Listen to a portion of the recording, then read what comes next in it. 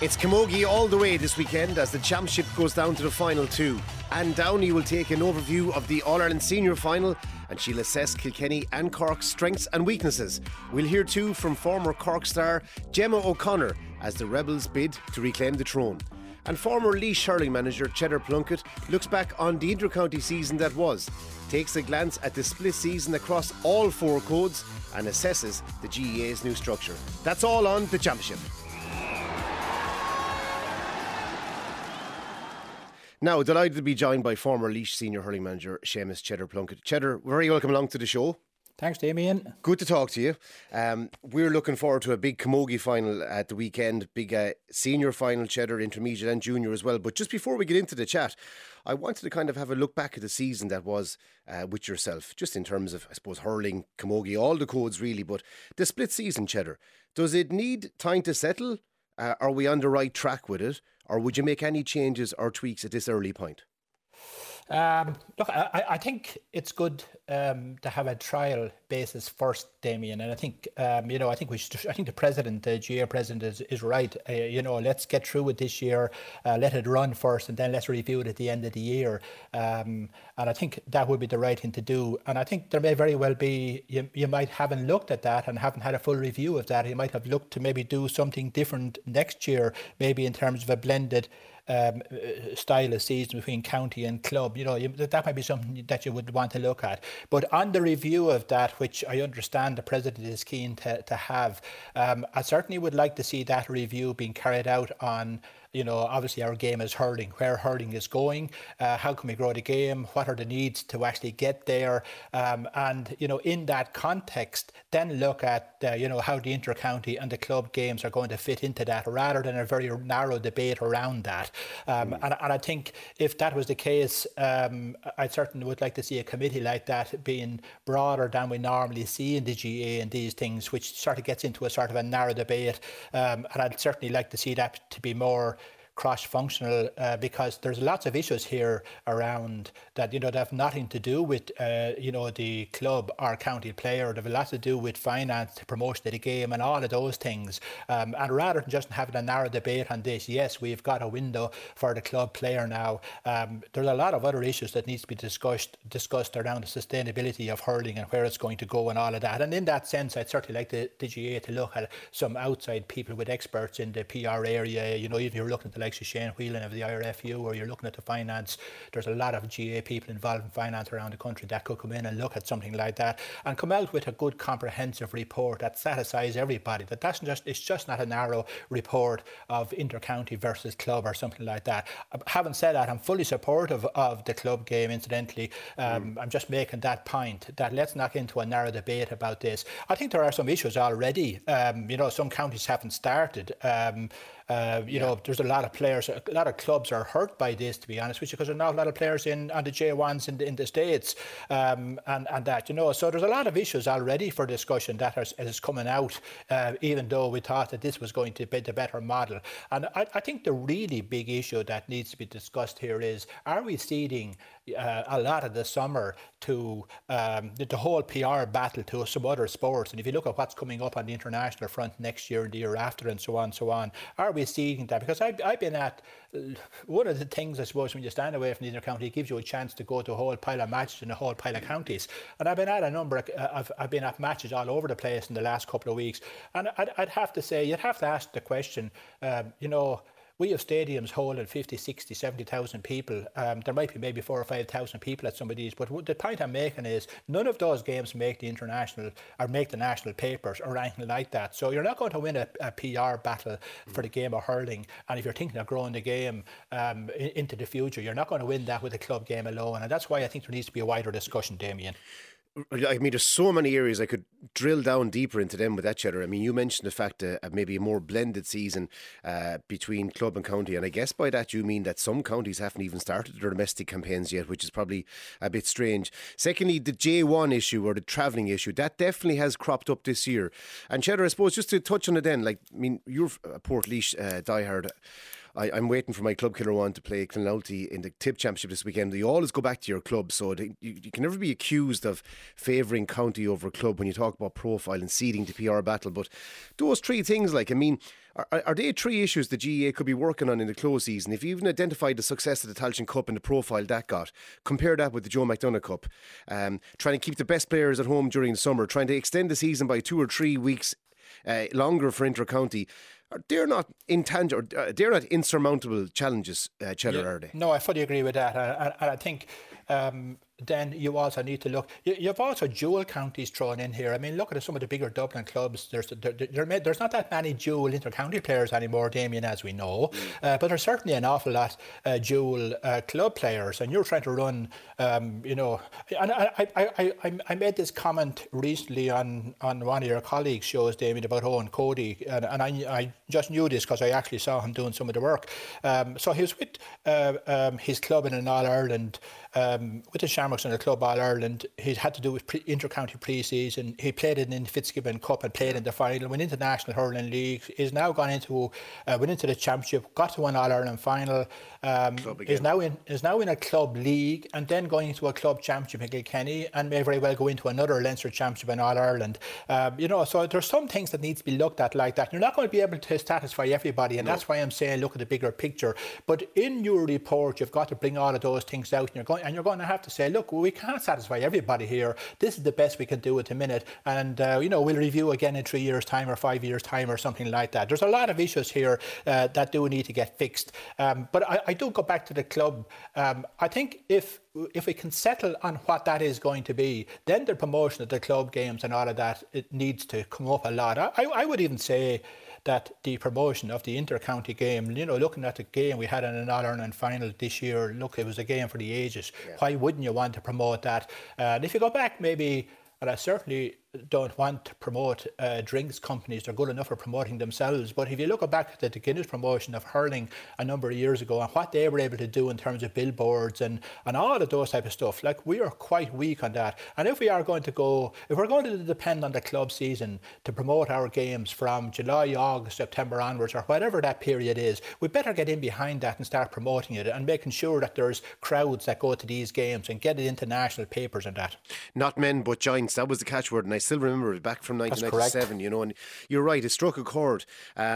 Just in terms of where we're at then as an association, maybe pushing it back by 2 or 3 weeks could solve a lot of things. How do you keep your best players at home, Cheddar? Because we see with the ladies Gaelic football, top talents being plucked off there to go to Australia, and you can't begrudge them the lifestyle, the challenge, the opportunities. I guess with Camogie, the same opportunities are not there unless you're a dual player. But just in terms of the flow of players going to America to play this season and missing out on club games as well, Cheddar, how can you prevent that, I wonder?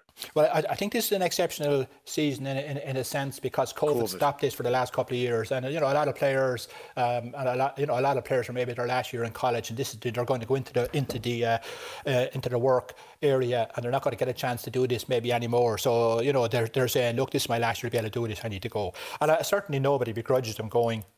It's a great opportunity, and it certainly broadens their experience about life, not necessarily hurling. But it's difficult to stop, and I don't even want to use that word "stop," Damien, because I certainly wouldn't want to stop any player from having a better lifestyle and so on, and experience things and all of that. I'd be fully supportive of that. But on the flip side of that, are there things that we can do better ourselves to make it more attractive for them to stay at home? I think that's what we should be looking at, and I haven't given enough thought to that. Because this year has been an exceptional year, as I say. I think what has happened with the ladies, I think, in the ladies' football, that's a different and maybe more serious issue. A lot of amateur coaches have coached these players to be great players, and suddenly we lose them to the game. And look, you look at another sport, and I know the reason for this, we're not a professional sport, but if we have invested so much in those players being what they are and they're now going into a professional setup in Australia, or a semi-professional setup in Australia. Surely the GAA needs to be compensated for that, the very same way as if there was some player going from St Patrick's going to Manchester United or something like that. And I know some of the reasons may very well be, but we've enough legal people in the GAA to be able to say that some of these Australian clubs, if you poach some of these players from us or something like that, here's what actually happens. And if that takes it to the European Court to get those things done, that's fine. And I don't think any of those professional organisations would have a problem with that. We're handing them over ready-made stars, really. And I think because we're an amateur association, it's probably taken advantage of too. There needs to be a framework put in. Seamus, that's 10 minutes gone, so I'm afraid we're out of time, but there's so many more areas that I'd like to chat with you throughout the summer and into the autumn as well, because picking up from what you were saying, an overview of everything from a distance is needed now, not just specific work groups in different areas. An overview of the whole thing is what's needed.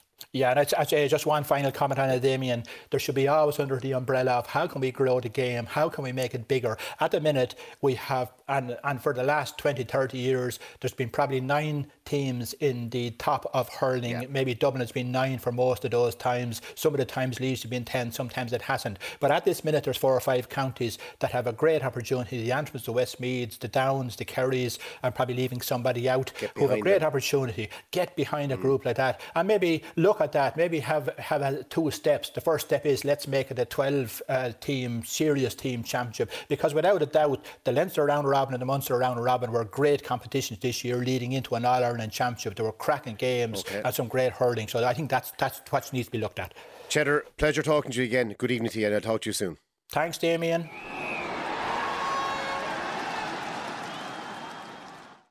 Now, delighted to be joined by one of the all-time greats of the GAA, from a great GAA family, Anne Downey, with 12 All-Ireland medals and 7 at club level as well. Anne, you're very welcome to the show tonight. Thanks very much, Damien. Delighted to be with you. Great to have you with us, Anne. I suppose, before we get into the big business of the weekend, Camogie, a managerial change in Kilkenny, down by your way. Derek Lyng is in to replace the great Brian Cody.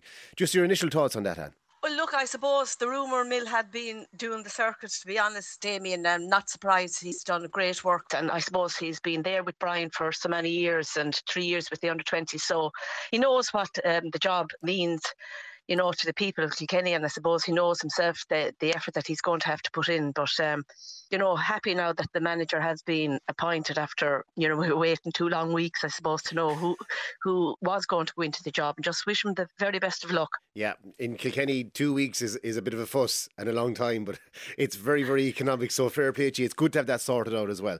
And down to the business at hand. Then Kilkenny and Cork in the All-Ireland Senior Camogie final at the weekend. Fine win for your team over Galway, and I know you're still very much connected to the girls and played a huge part in their development and Brian's development. But what has impressed you most about the team this year? Sure, look, their spirit, to be honest, you know, to deal with the blows that they dealt with all year, you know, and to still come back and win every game. You know, I mean, Brian has mentioned the long list of girls that have departed the scene since 2020, and, you know, they're super players, all stars. Yeah. You know, he went back then this year, and he had Kellyanne Doyle and Aoife Doyle, who were, you know, Aoife was really beginning to find her feet, as was Kellyanne, and, you know, within 3 weeks of one another to be hit with cruciate ligaments. And they're massive, absolutely 2 massive players for Kilkenny.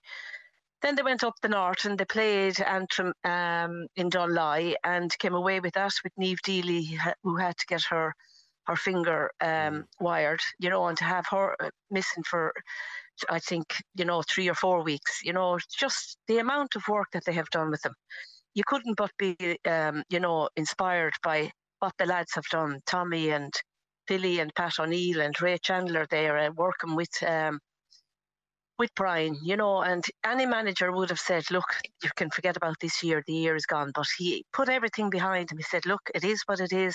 We move on to the next player. And that's what they've done. And they all seem to be just hunting in packs for one another. You know, there's no one, obviously Denise is the leader of the pack, but Denise didn't have her finest day in Croke Park the last day, but everyone else took up the mantle. And, you know, that's great. You know, now that they're not over relying on Denise, and you know, just inspired by the whole thing, to be honest.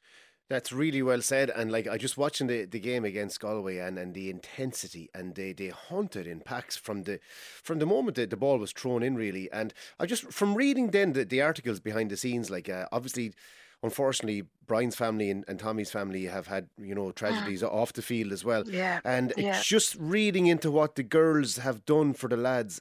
It seems to be a really, really tight camp. And picking up then on what you said, Anne, I suppose psychologically to rally in terms of what they've lost, in terms of players missing, that's nearly their greatest achievement, isn't it? What you were saying too, the fact that mentally they're still in the hunt.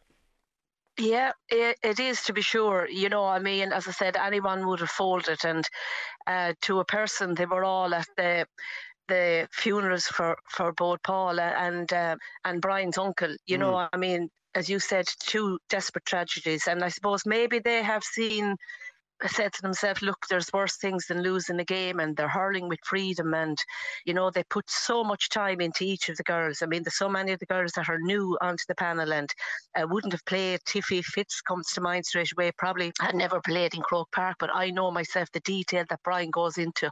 He's just meticulous in everything that he does. He will watch videos, he will watch what is happening at training, he will know if a girl is maybe down on herself, he'll have a few words with her. And I'd say to you here now, Damien, sooner or later we'll see Brian in hurling management in Kilkenny, unfortunately for Camogie, but that is the way he's heading. I mean, the team that he has around him, just working so well with him, and, making sure that they work well with the girls that they have there, and of course, Julianne has come back from Australia, and she's a huge bonus as well. And I was just looking at the semi-final, and like, I mean, it was a hunting game. It was a tight game, but we had 1, 2, 3, 4, 5, 6, 7 different scorers too, and just with an eye on the final then on Sunday, because I'm talking to Gemma O'Connor afterwards and looking at Cork there. But do you think the form lines are a bit stronger for Kilkenny coming into this final, Anne? Look, I suppose, Damien, they've had the harder games, and that's with due respect to everyone at the other. But I mean, they've had 3 tough games with Galway, and I think really that will stand to them, to be quite honest. Cork are not the Cork that we saw in the semi-final. Yeah, they had a blip for 25 minutes, but they still won, and they still put the last 8 scores on the board, before the final whistle went. And that's testament to the great team that they are. So they've had their bad day. They'll be well, oiled up for this Cork-Kilkenny match on Sunday, and I don't think we're going to see a repeat of what happened the last day. Kilkenny, for my money, are going to really have to be on their best, because Cork have superstars all over the pitch, from their Amy Lee in their goal to Libby at full back, Laura Tracy at centre back. Hannah Looney has come back from her travels in the middle of the field, and I needn't tell you about Katrina Mackey and Amy O'Connor. I mean, they just, and Kilkenny, didn't have a great first half, but motored into it in the second half. But I expect a rip-roaring game. And could I put you on the spot then, just for the last 30 seconds? Obviously, the Camogie intermediate final is on between Galway and Cork again, and that'll be a cracker. And then you've Armagh versus Antrim. Just briefly, Anne, what would you think about those 2 games? Well, I think, I suppose Armagh have the Jenny O'Leary factor, and whereas Antrim are probably just now a young team, and I think that Armagh have put something like 621 on the board during the year. So I think, they probably have a little bit of maybe more experience going into the game. With the intermediates, I suppose, again, Cork have had the tougher round, all their games that they have played, and I think that maybe Cork have, again, that little bit more experience, although both teams are very young, but I think Cork and Armagh. And enjoy the game Sunday if that's possible, and thanks so much for your time. If that's possible. Okay, Damien, thanks a million. Thanks very much. Now, from one great to another, and I'm delighted to be joined by one of the all-time greats in Cork, in GAA, in Camogie, whatever way you want it. Gemma O'Connor is with us now, 9 All-Ireland medals, of course, and I think somewhere in the region of 11 All-Stars, Gemma, if memory serves me right. How are you tonight? I'm good, Damien. Thanks for asking me on the show. No bother, and good to have you back in Ireland as well. I know you're away with the Defence Forces too. Did you take long to get back up to speed with the game? I mean, you give all your life to it, and then suddenly, I suppose, in the last year or two, you're not at the level that you're at. This season was a bit strange. Obviously, we're not involved in Cork anymore, but I travelled with the Defence Forces in November. We were in quarantine beforehand, and then no leave or anything like that, so I didn't go back till the end of May. But I was trying to keep in touch with some of the games over, but the coverage overseas wasn't great at times, so it was kind of hard to keep tabs. But social media and text messages from home and stuff like that, I was able to kind of follow the game and to see some of the games played back and stuff like that. So I was able to kind of follow it that way. And look, I suppose since you're back, like, it's great to see the Rebels back in an All-Ireland final, both senior and intermediate as well, Gemma. It's a good sign for the game. But just your thoughts then on what Matthew Toomey and I suppose Davy Fitz and the backroom team have done this year. The girls have obviously maybe changed tack a little bit in terms of tactics, but just from the outside, what way do you see the season developing thus far? It's hard to kind of know, I suppose. Maybe just like Kilkenny, maybe, and other teams, Cork have been in a transition period over the last few years since maybe a number of us have left. Change in management, younger players. I mean, you've the likes of Laura Tracy and Ashton Thompson. They're the senior players that are there now, and the likes of Laura Tracy and stuff is still quite young. But definitely Matthew coming on board and Davy Fitz, there's a different approach to their game and tactics. I would nearly say that maybe there's less tactics and maybe they're trying to play maybe a very direct ball up to the forward line. However, sometimes that doesn't work and maybe it doesn't suit Cork quite as much because I think some of the ball that's going in is not good enough and they're kind of leaving themselves kind of tight up front because they're only having one or two there and maybe getting too many players behind the ball to gather it in around the middle of the field. You're kind of congesting it then yourself, so it's kind of hard to know. I think some of the league games played off quite well for them. They've racked up a good few scores in the Limerick game in the league and then played Kilkenny where I suppose poor conditions in the league semi-final saw them kind of grinding out a draw which they only needed to progress onto the league final. But I suppose it's hard to know going into the league or going into the championship semi-final then against Waterford. Championship games are so different. And look, it wasn't an ideal performance, but they got the win, and now they're back in All-Ireland semi-final, or an All-Ireland final. Sorry, but yeah, look, it's hard to know. Once you get Cork in a final, I would like to think it's hard to beat them. But again, they lost against Galway last year, and they're without a player like Orla Cronin up front, who's a massive loss, and the likes of Pamela Mackey in the back line. So they've a lot to do, but it's certainly within their reach, and Kilkenny will be very hard to beat in All-Ireland final day, but, look, anything is possible. And Gemma, do you think that maybe it was a fairly titanic tussle with Waterford, and I think Cork only hit the front nearly very, very late on? Psychologically, will that stand to them into the final? Yeah, I mean, there's 2 or 3 ways that you can look at every game and every league game, every championship game, and you can kind of see the pros and cons to everything and take out of the positive things and the negative things. Look, we'll call a spade a spade. Scoring your first point 25 minutes into the game isn't good enough by any standard. Yeah. I suppose disappointed to see that happening. The other side of it is you have to give Waterford the credit that they're due, and maybe people underestimate the likes of Waterford. Yeah, exactly. And they played out a very intense kind of, I suppose, 35 to 40 minute game, and Cork struggled. And you have to give them that credit for keeping Cork at bay. But the likes of Ashton Thompson, she came on and turned the game around. She did, and I mean, she's a player that lives on the edge.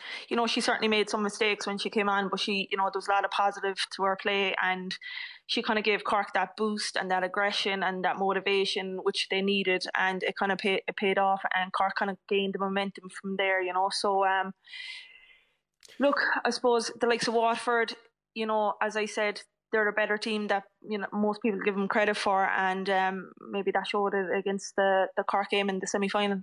Yeah, so I was looking at Cork a few times this year, Gemma, and they appear to be fairly resolute on who they're picking up tactically to man mark, forgive the expression. And then you were saying the struggle for scores.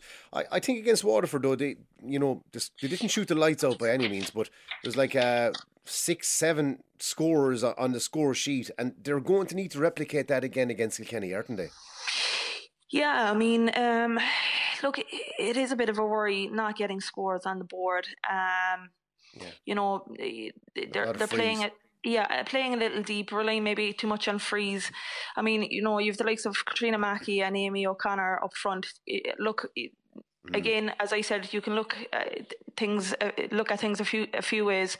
They're not getting the supply. If they're going to go with this kind of get the ball to the midfield and hit a direct ball in, then it has to be direct, and there's no two ways about it. It has to be pinpoint, has to be a one bounce ball, and has to be in favour of the forwards. Look, the forwards will have to grind out their own way of getting the ball at times, but you know, you can't be hitting in a 60-40 ball all the time and expecting small players like Amy O'Connor and Katrina Mackey to be winning those. So like, you know, Cork are very good at that running game. I'd like to see it being done a little bit more, but they're not, so maybe it's not a wise decision to try and change the way they're playing going into a final. I just hope that maybe Matthew Toomey and their backroom staff kind of will concentrate on the last 2 weeks of you know, practicing the supply and the distribution into the forwards, maybe that way. And you know, I think if they can get their game sorted up front, then, you know, I think they'll be within a definitely shouting chance of Kilkenny. Gemma, it's been great to talk to you, and just from listening to you the last while, I mean, getting the structure and the systems right for the forwards is key then to Cork winning a famous All-Ireland on Sunday. Yeah, I mean, like, look, I suppose if you look at Kilkenny as well, they're not too far away from the way they play with, you know, in comparison to Cork. Like, I suppose you have the likes of Denise Gall, who plays very deep in that role. Katie Powers out around the midfield, and they're quite defensive, probably more defensive than what people think they are. I'd like, you know, from a neutral point of view, so to speak, for, you know, anybody that's watching the game, you know, you'd like to see the likes of Denise Gall, Katie Power more up front. The same for Aisling Thompson. That allows Hannon Looney to move up front, and then it opens up the game for a more of a kind of offensive attack. You know, for the game, you'd like to see the game opening up a bit and let the forwards kind of have express themselves and an open play. Yeah. Gemma O'Connor, thanks so much for your time. It was great to chat to you. Thank you very much. Okay, that's it for this week's show, folks. The programme was produced by Gary Moran and sound engineer was Ruth Kennington. From myself, Damien Lawler, stay safe, chat again next year. Thanks so much for listening, and thanks too to Damien O'Mara and Andrew O'Connor, who helped on production all year long. See you next year, please God.